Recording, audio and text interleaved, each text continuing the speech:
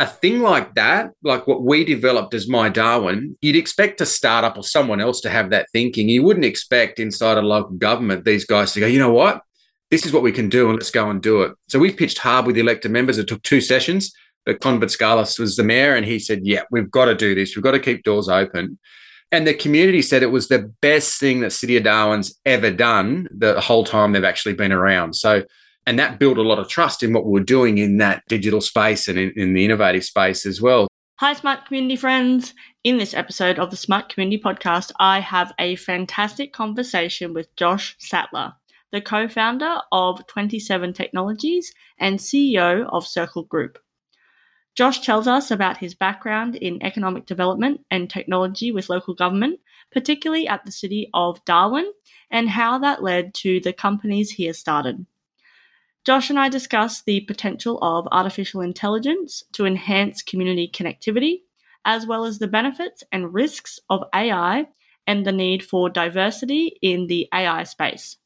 Josh tells us about some of the possibilities of using AI in government to make data-driven decisions and how he has been using AI on a daily basis in the work that he does these days.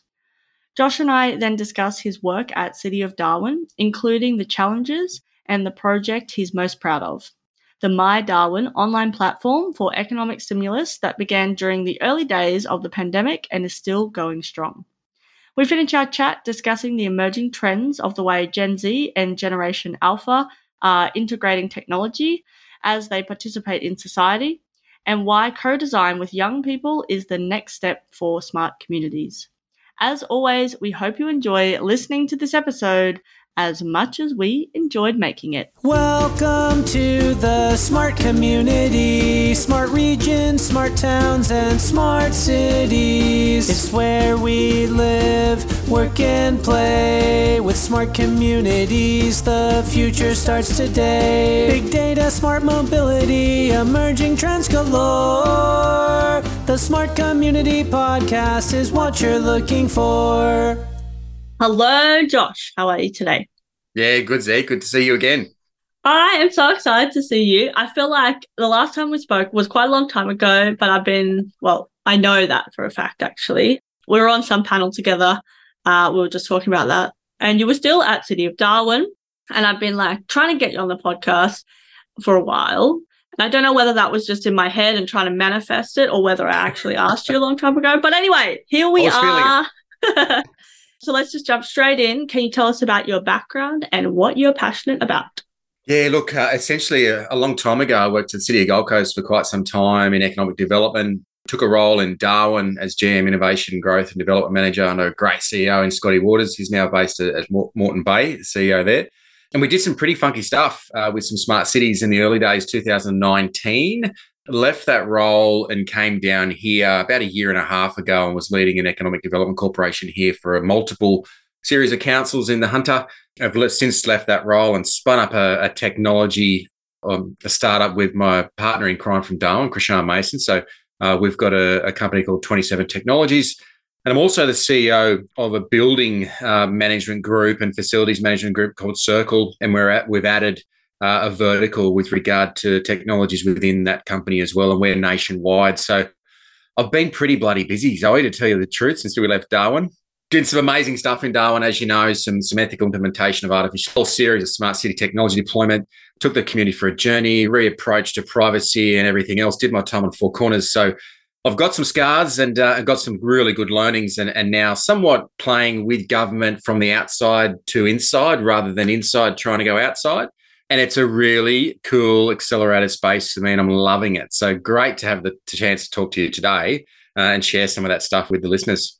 Yes. No, we'll talk about that in a bit more detail as well. Kind of everything, because I think, you've got some amazing learnings from what you could and couldn't do in government and the conversations that started and the repercussions, but then also the learnings from that as well. And I think often you only hear the headline or the whatever happened, or you don't hear anything about it because back then it wasn't as, I don't know what the word is, but I know some people were really into it, but then others were just like, no, I don't want to even talk about that or look at that. I don't want to touch that with a 10-foot pole, that type of thing. But, we are progressing. We've got we know that technology is embedded, all that kind of stuff. We don't need to say that, but really keen to get your thoughts on how the whole space has changed and moved, and also then what you've been able to do since taking those learnings from government, but then also coming in from the other side as well. But let's start broad. And can you tell me what a smart community means to you? Fundamentally, it's a connected community, and how we utilize technology to connect the community and the citizens is really important. In the old days, when people ask me what's a smart city, I'll always just say it's about giving a language to your infrastructure to tell you what's going on and how it's impacting your community. Now, with the emergence of artificial intelligence, it's really great to see how we're actually utilizing that to connect with our community without too much, I guess, to make it too deliberate. So it's actually quite comfortable and opportunistic for the community to participate in. So for me, that's the exciting part, artificial intelligence and the emergence of such. We spoke about that in 2019 and the ethical implementation of artificial intelligence just on fixed frame images, right, on CCTV cameras to get analytics from. So to see where it's evolved to now is really exciting. And we're actually using a lot of that with Circle Group as well, how we manage facilities, how we get intuition between the preventive maintenance of assets within facilities. And now to open that up to the community as well is really exciting. I'm reading a book at the moment called The Secret Network of Nature by Peter Vulban, a German forester. And he talks about nature. Nature's been using a natural intelligence, which is fully connected, trees supporting other trees underground with defense mechanisms, etc. This stuff's been going on for ages, but now we're putting tech into it. It becomes artificial, but it's been in nature for decades. And it's why we're here today, and it's how we can talk to each other. So I'm really excited about it. I'm super keen about connectivity and love to see it emerge stronger within communities that are open and embracive to it. So really keen to see where that goes and be part of it. Yeah, I think it's a really interesting one around the connectedness. And, often people are talking about that the community is when you talk about community, you can't talk about technology, they're not combined or they're not linked or something along those lines. It has to be either natural or computers or whatever. But we know that it's embedded. We know that we use technology every day. Even if you try not to, you are. But also the privilege of being able to disconnect as well is also a thing as well, when you can actually disconnect because you've got that connectivity to do your work, do your play, get medicine, participate in society, have services, those type of things. But I do think now we're having better conversations about, what artificial intelligence can do, what are the risks, what are the things that we want it to do, what are how is it used as a tool rather than it taking over. But I also think that artificial intelligence has been used for many, many years. When I was doing my data science degree, looking at references from the 60s, right? Yeah. So this machine learning stuff. But as you were saying, even in 2019, some of that stuff just wasn't possible because we didn't have the compute power or the focus or whatever it was. Whereas now, it's becoming mainstream and those conversations are coming mainstream, which again has its risks and challenges, but also then we can ask better questions about it and more people have access to it, which again brings a whole range of things with that. But what can we use it for? What can it be a tool for as we move into the future? Yeah, absolutely. And that's been a thing of mine. When someone says to me, what's innovation to you and what's it look like? For me, I'd love people that say they're innovators that build in mistakes. Without mistakes, it can't be always polished and it can't be always nice and succinct and that's how it's all going to work. You talk to any startup, the mistakes they learn along the way are critical to their accelerated journey and their outcomes. So anyone that's in the innovation space, which is avert to making mistakes, you're going about it the wrong way. You need to make a couple of mistakes to get the learnings quickly and learn from that to move forward with. I'm working with a few startups at the moment, and it's exactly that. I'm trying to build in some mistakes into their approach and their frameworks so that they can actually learn from and move forward and be more resilient and stronger in what their approach will be moving forward. So, and that's hard in government, right? Government don't like to make mistakes, especially with ratepayers' money. But you fundamentally have to have some of that at the start of the journey, because if you don't get the better outcomes at the back end. And AI can help with that, with biases, et cetera. So you can build some biases in to either inhibit or accelerate some of those outcomes. So for me, it's all up to us. And like I said, with that book, if you haven't read it, read it, because it's AI in the nature space and where, how do earthworms, influence wild boars in a forest? And actually they do. That's the way it works. So all this stuff is interconnected. And it's what we're talking about today, the interconnectedness of us as a society and using this platform to actually enable some of that. For me, the next 10 years are going to be fantastic. So I'm really excited about where we go with it. Yeah, cool. No, I need to read that book. I'll put it on my list and we'll put it in a link in the show notes as well. But even just like some of the mushroom like worlds fungus, that exist, it's like insane, right? Like they just told us for years, and we're only just starting to learn it and apply it with technology now. So the recipes are there. And even when you look at the latest Time article, I think they had an article about a not-for-profit in India, AI for the good of the people. They're putting a lot of the Wikipedia stuff, learning languages to it, 280 odd languages in Hindu or what have you. And think about the acceleration that's going to put on that middle class or the lower class emergence in India. The largest population, it's faster than China. They've already overtaken China. So if you can teach and learn a whole middle class a lot quicker through AI, the benefit for that population will be enormous. And for us as a globe, it's fantastic. So there's so many bits which is touching everyone. Like I say, it's been around since the 50s or 60s. So, to get to the point now, we're actually putting some petrol in it. It's fantastic.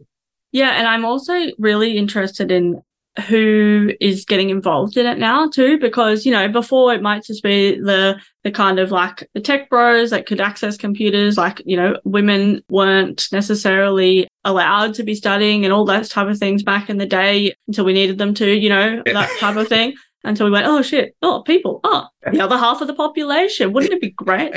Turns out they're really smart. But also different backgrounds, but then also different creativity backgrounds, like, artists and things. You're seeing them work with technology as well. And you just get such an amazing array of ideas because people are tackling problems and not even, it might even not call it problems, but they bring this kind of energy and different kind of thinking to the space. And I think we need more and more of that because otherwise, we don't want to create the world that is only has one lens, right? Yeah. And that's critical. That when we first started talking about AI, there was a lot of people saying, oh, look, you're going to lose your creativeness. You're going to lose this. I think it's actually the opposite. I think it'll go to a whole new level. Once you're connected to multiple streams of information like this does, and makes it very relative and pertinent to what your outcome wants to be, you could grow it into anything. So for me, intuition drives creativity.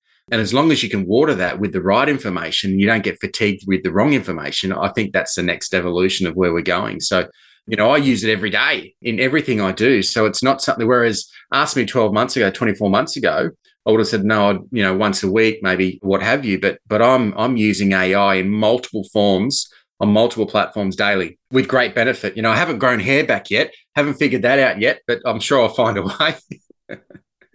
AI can do anything, right?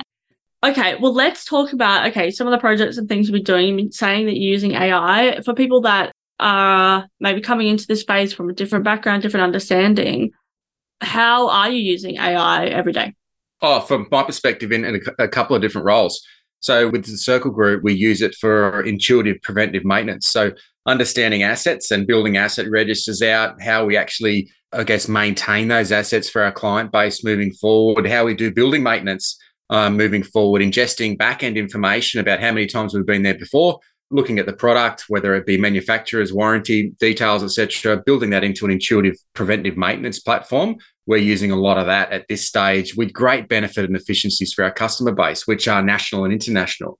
So that's just one example. How we used it in Darwin on fixed frame CCTV images for analytics was probably the iteration prior to what we see now with generative AI. So fixed frame imaging, machine learning, etc. So we were drawing really important information out of fixed frames, spots in the city where we measure people, which way they're going, etc., an evolution of your old heat map through Wi-Fi presence reporting, etc. But this is real-time data and segmented across multiple seconds or stages or hours across a fixed period of time.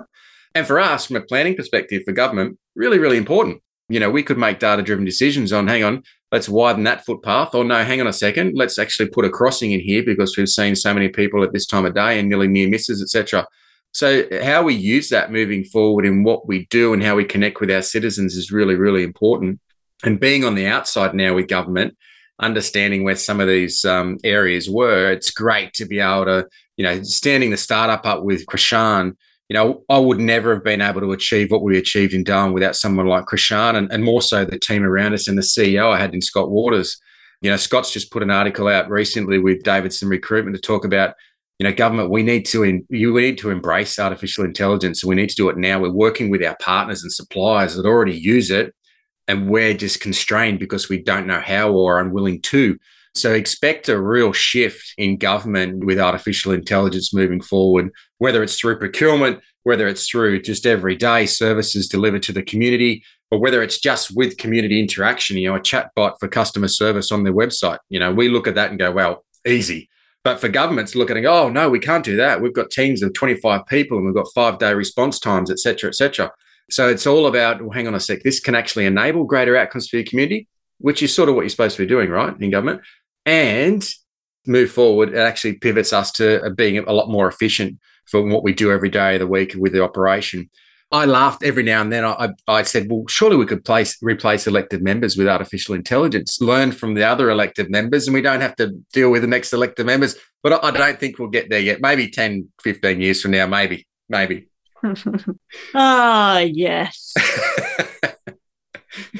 No, I think there's so much in that as well. And I think the getting in there and understanding it, and whether it's, like you said earlier, being able to do a pilot and plan to fail. But when I say pilot, it's not just because like the word pilot's kind of got a bit of a bad name, like, oh, it was just pilot after pilot. But no, it's actually about piloting then to scale. So you can do your little trial, your little sandbox, and it's sometimes not very little, but it's actually about, because you can't just throw this in and go, this is how we're doing this now.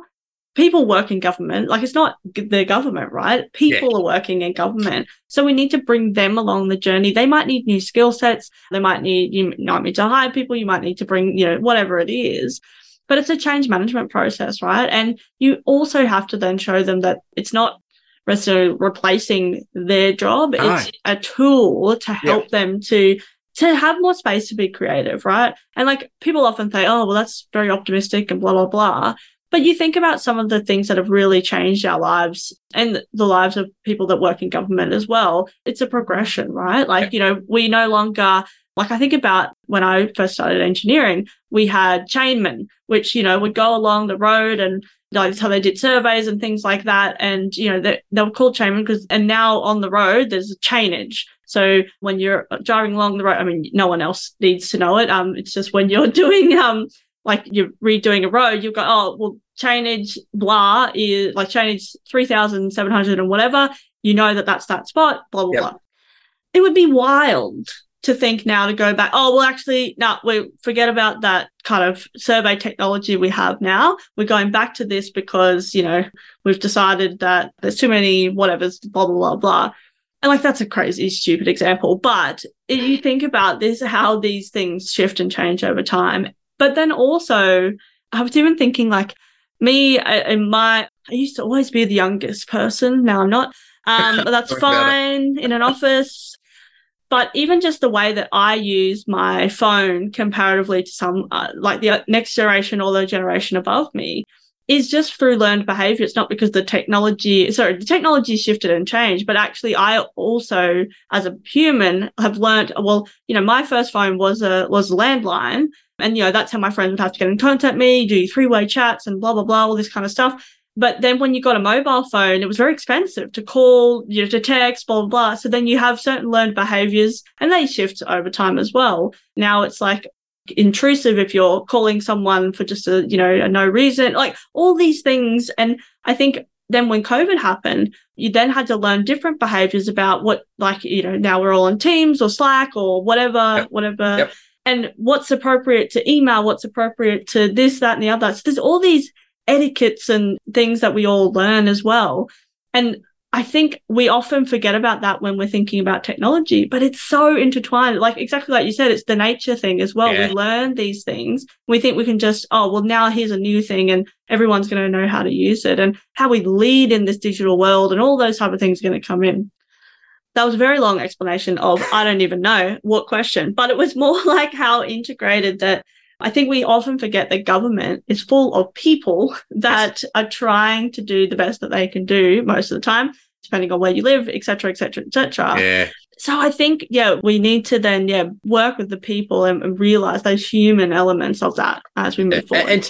And funny enough, we give government a bad rap every now and then, or most of the time, or most people that haven't worked in government do.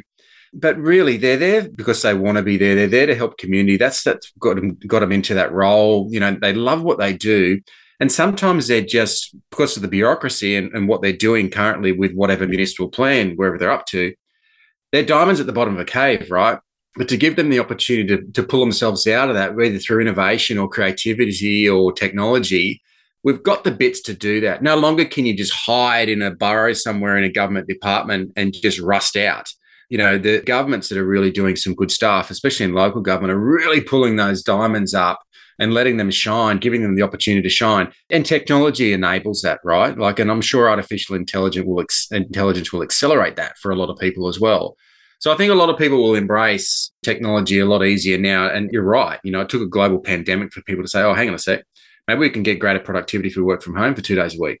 Whereas before, you would have put that forward, it would have been like a Jerry Maguire moment, right? Like Catcher in the Rye. Do not put that down on paper. You'll never manage anyone in sport ever again.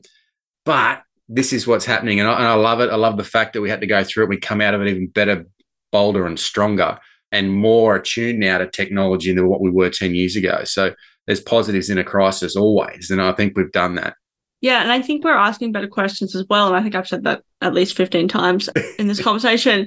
But I just think about before we weren't asking questions of, is it okay that my activity is being tracked? And, some things start to happen and you go, oh, Microsoft knows that I've been having this many meetings, blah, blah, blah. Who should have that information? Should I have them? Should my employer have that information? What's happening? And, there's a whole range of different things in there as well. But it gets you thinking about these things. And I think then it pushes change as well. I've been doing a lot in cybersecurity lately. And then it just gets me more and more thinking about all of the things that people will use. But the number one thing in cybersecurity is humans, right? And people talk about that being the weakness, but actually it could be the strength and an opportunity, but things like social engineering people, which obviously is an awful term used back in the day, but it's a term that we use now in cybersecurity, but it's actually about manipulating people to get you to click on the link or this, that, and the other. But all those human elements, if we don't focus on them, then, if someone gets in there, the technology, there might be things that obviously then it's a combination of both of protection and whatever else. But if somebody can get into your building and get onto your phone that's unlocked or whatever, then they've got unauthorized, they've got authorized, according to the technologies, access so they can do whatever they want. Anyway, it just got me really thinking about all these other things that we're doing but asking those questions and then making small changes. But then the more people that do that, then we can really shift the dial and make a big change. Because I think people often are thinking that they can't have an impact, that things are just going to go on without them. But it's totally not true. And again, it has pros and cons of more voices and things like that, meaning that everyone's voice is seemingly as loud as each other when maybe some shouldn't be as loud as others and things like that. But I think we work with it and we, move forward in that space as well. Another rant about something that you did not even mention. No, I'm kidding. I'm not. I need to stop ranting. I'm looking at the time. Oh my God, let's keep going. So any other projects and things that you want to talk about, or I guess your time in Darwin, you were there for how long? 3.5 years, 4 years? Nearly 4 years. Yeah, nearly 4. Yeah. And what was the most exciting project that you worked on? And what was the most challenging? The most exciting was My Darwin. So I'm not sure whether you're across that one. So if we're in Darwin, we're a pretty well-off council. We probably bring in with car parking revenue around $7 million a year. And it just sort of gets put in this little golden compartment and it helps keeps rates down. So the councillors don't like to touch it. It's a reserve. We'll put it over there. We've got money and we can keep rates down by putting it back into the budget for next year. Obviously, through COVID, shops are closing. We were lucky in Darwin. We got 9 days worth of lockdown, right? Compared to the rest of Australia, 2.5 years or whatever. We were lucky. We were just still doing stuff up there. But 9 days was a big deal when you've got businesses which are day to day. Small businesses, if they don't do that, if they don't open that day, they may not even open tomorrow. And that's in the city.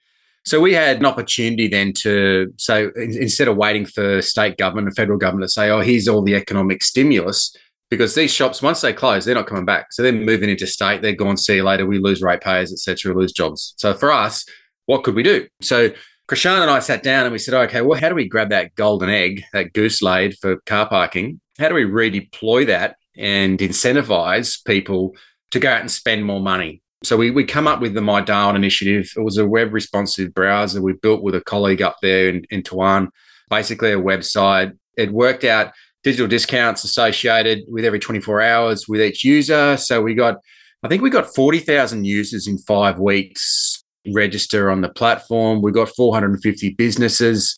And all of a sudden, here we were pulling money out of car parking revenue, out of that golden egg, putting it into a platform with a fear of missing out, right? Because it had a little dial there, the money was running out.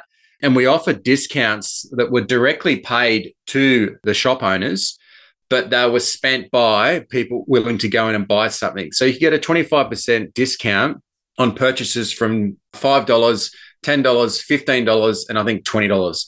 And anything over and above that, we took as, well, that's just the leverage of every single dollar we put in.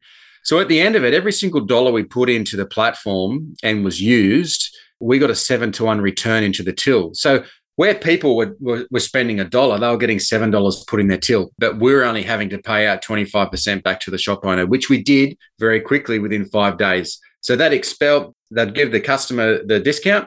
Within 5 days, they were getting paid by City of Darwin back in their bank account. And we reconciled everything online, like it was fully an immersive platform. But a thing like that, like what we developed as My Darwin, you'd expect a startup or someone else to have that thinking. You wouldn't expect inside a local government these guys to go, you know what, this is what we can do and let's go and do it. So we pitched hard with the elected members. It took 2 sessions, but Con Batskalis was the mayor and he said, yeah, we've got to do this. We've got to keep doors open. And the community said it was the best thing that City of Darwin's ever done the whole time they've actually been around. So, and that built a lot of trust in what we were doing in that digital space and in the innovative space as well. So we white labeled it. It went all around the countryside and other people used it, et cetera. So that for me was one of the real standouts. How do I get a local government head playing in a startup space, delivering outcomes for the community? That's exactly what we did. And we didn't wait around for someone else to tell us what to do either. We just went and did it. So that was really cool. And that's still going now. For me, what really gets me out of bed is being involved in programs and projects where I can have a legacy outcome. So even if I'm not there, things will still keep going and churning and deliver for community. And I'm having great success doing that now with the guys from Circle Group, but more so in the private space and with 27 Technologies. That's our space. You know, we've got capability across Colombo and Singapore, and we come up with a crazy idea and the next minute me and Krishan are actually building it. And hey, guess what, guys? We can actually build this and solve your $12 billion of planning approvals backed up in New South Wales. We're already off doing that. So we've got an intrinsic view of where things are broken and how we can fix them. And now with our connections, we can enable some of this stuff. So it's almost like we wear capes, right? Like we're out there, superheroes out there just trying to fix things that people are quite happy to walk past, whereas we're not. And that's a part of the DNA, which both Krishan and I captured, and now we're moving forward with and doing some good stuff with the Circle Group as well. So it's pretty exciting. But yeah, that would have been the T-shirt wearing thing out of Darwin, which I think will stick in the memory bank for a long time. Yeah, no, that's awesome. I like that. And I have seen it pop up in other places as well since then. I want you to tell us a little bit more about the 27 group as well. But I also want you to tell us about the most challenging thing working in Darwin. Oh, let's start with the most challenging thing. For me, it was the community. And I guess coming out, being in local government where communities are already like that with you anyway. I don't like that seat you put in over there or what have you. So you get pulled into a lot of that with the community stuff.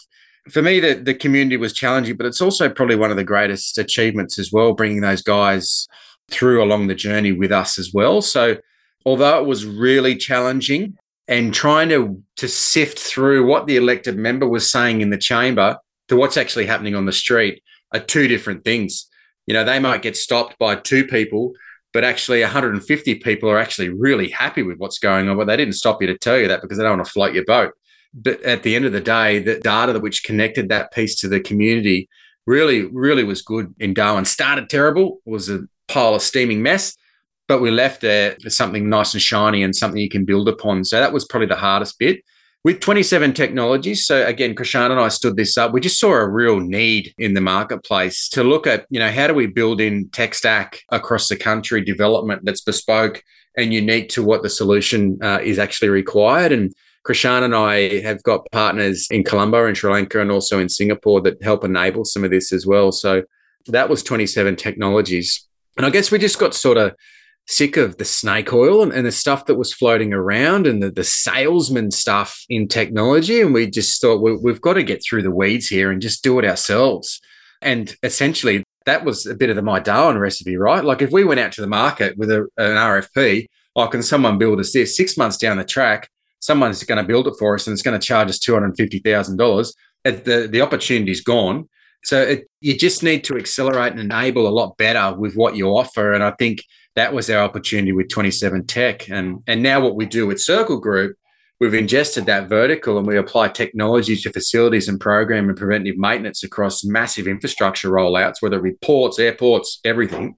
And we apply that. So you've got a symbiotic relationship between technology and hard and fast infrastructure, and all the while supporting the community which wraps around it. So it's that nature thing, right? So refer back to the book. It's stuff that's been going on for a while, but we're only just getting the tools to put it in our workplace and communities now and actually enable some of it. So for me, that's the exciting bit. And it's all been about timing as well and the people you pick up along the way, having great conversations with Nicole Stevenson at Trustworks 360, and some of the other people we've worked with along the way to enable and accelerate some of this stuff as well. So we've built a bit of an army, which is great, but yeah, it's a war out there, but so we're doing some good stuff anyway. So it's exciting.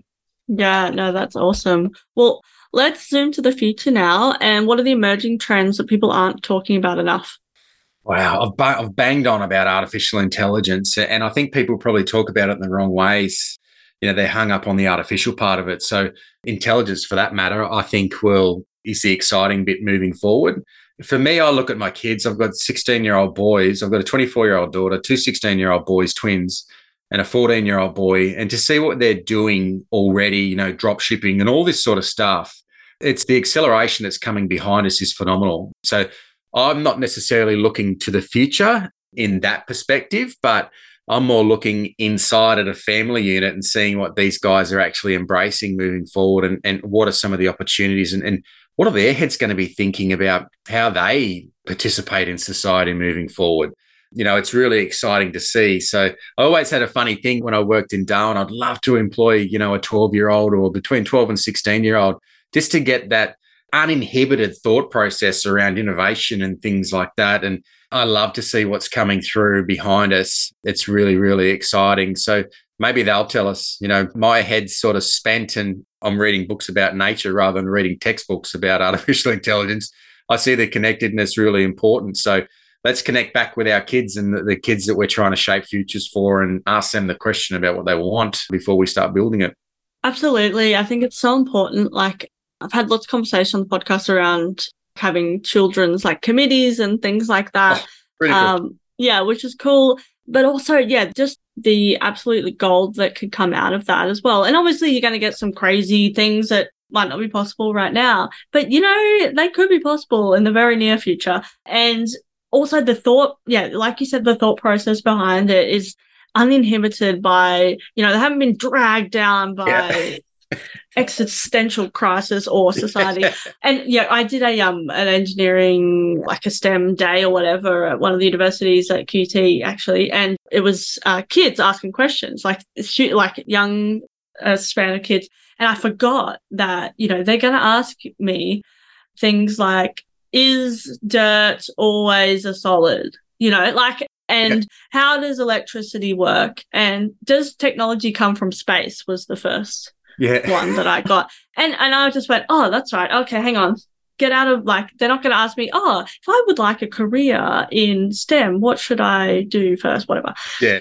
But it was just amazing and I loved it. And you've got to, I think the imagination and the creativity is there and how we don't lose that as we go as we get older, but also bringing that fresh thinking in, and whether it's young, like very young, or even just like from a different business background or whatever, like different culture, different culture. Yeah. And you can just get the most amazing ideas and things and shift and change. And I also often talk about smart community and like using technology as the tools and enablers and data and all that kind of stuff. For local councils and government, it's a necessity if they want to attract the talent that they need in the future, because there's no way that somebody is going to come into an organization that's like, I don't know, paper-based or something, or like that there's this 1980. Inefficient process. There's like, what the hell? Like, no, this is wasting my time. I want to deliver for the community. I want to, do whatever X, Y, Z. And I think we really need to do that, particularly in regional areas and things like that as well, like connectivity and all those type of things. It's not just like, wouldn't that be nice to have? It's an absolute necessity. And how we do that, because it won't make sense to do it different. It's dislocated, completely dislocated.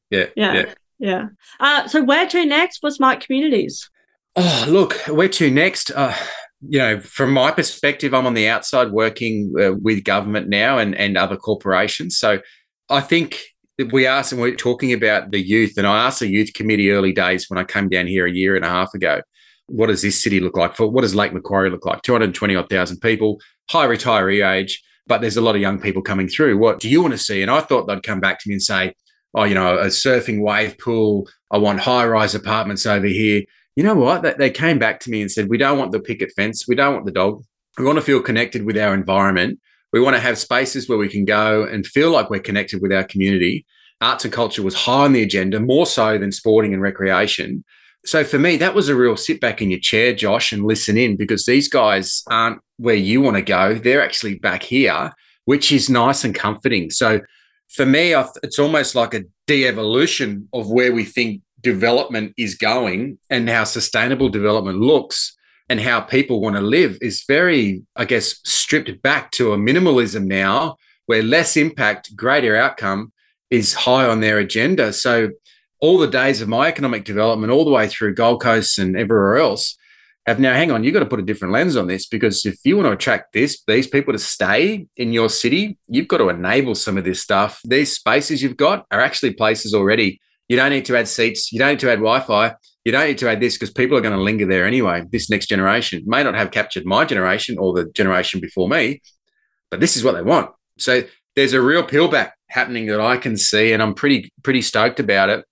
But how we enable it and how we get the decision makers across the line with it is a difficult part of the process. So we've got to make sure they're data driven and they're understanding and connected with their community first and foremost. So for me, that's the exciting bit. I'm okay with that. I can go surfing at the beach rather than a wave pool. So for me, hey, that works. That's fine.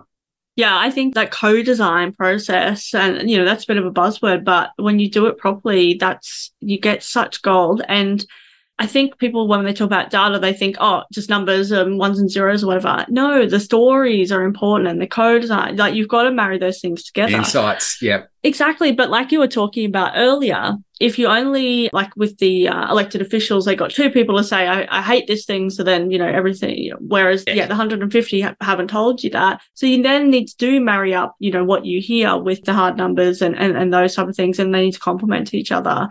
And we're going to see more and more of that. And it's not as like sexy as like, the new widget or whatever. But that's really where we have to go in this space, because if we don't, then we're doing it to people and not for people and with people, and you won't be able to, right? Yeah. And you'll be on four corners again. Oh, exactly. And I don't particularly want to do that. But I'm working with a good company at the moment called GovConnects. And what they try and do is bring in some transparency into the hoo-ha around political in the government relations space. So they look at state, local and federal governments and who's talking about what they're saying, et cetera. So basically a big scrape.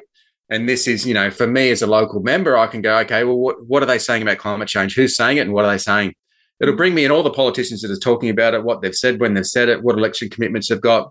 So from a political engine perspective, this platform is fantastic and such a critical enabler for every local government to be connected, other than through a mayor, into a state member of parliament. Guess what, guys? You can get a clear, transparent view of actually what's happening from a political landscape. And most times elected members are just part-timers or not even that, right?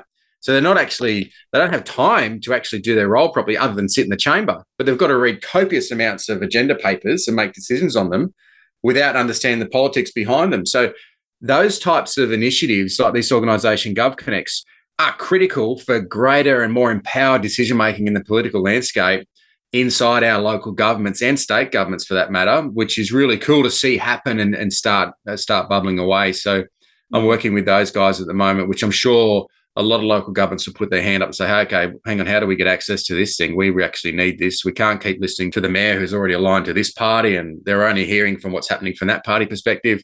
We need to deliver for our local community. So I'm liking the looks of an evolution in that part of politics inside local government, which is exciting. Yeah, no, that's great. I'll check it out as well. We'll put the link in the show notes. Because, yeah, I think opening up that access again to information that is publicly available, right? Yeah. Like, but it's about curating that to them what, the purpose is that you're trying to achieve, blah, blah, blah. Yeah. Well, Josh, it's been so great to have you on the podcast. I've really enjoyed this conversation and I look forward to catching up in person sometime real soon. Fantastic. Just one last question. How can people connect with you? Oh, look, either through LinkedIn or through 27 Tech or Circle Group. Reach out at any point. More than happy to answer any questions and tee up a chat if you're finding something difficult in your tech space or government space or whatever space. More than happy to have a conversation anytime. So, yeah, feel free to reach out. And thanks, Zoe. It's been great to talk to you. As I said, we've sort of been meaning to do this for quite some time, but it's good we've finally done it. And let's catch up in Sydney when you're down. Yes, let's do it. Well, thanks again for coming on to the podcast and we'll talk real soon. Great. Thanks, Zoe. Thanks. Bye. Bye.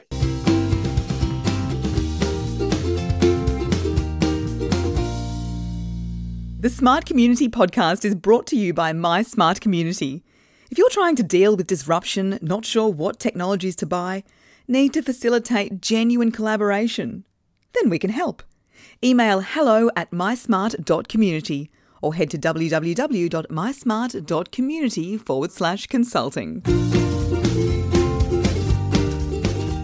Thanks so much for listening to the Smart Community Podcast. Show notes for this episode and all other episodes are available on our website, mysmart.community/podcast.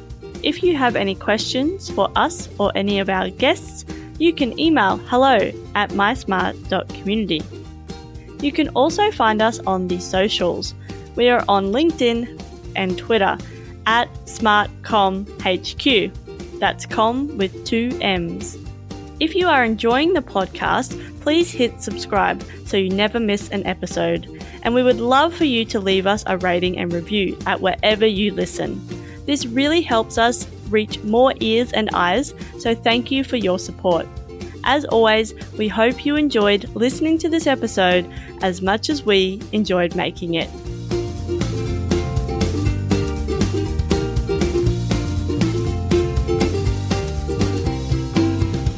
The Smart Community Podcast is what you're looking for.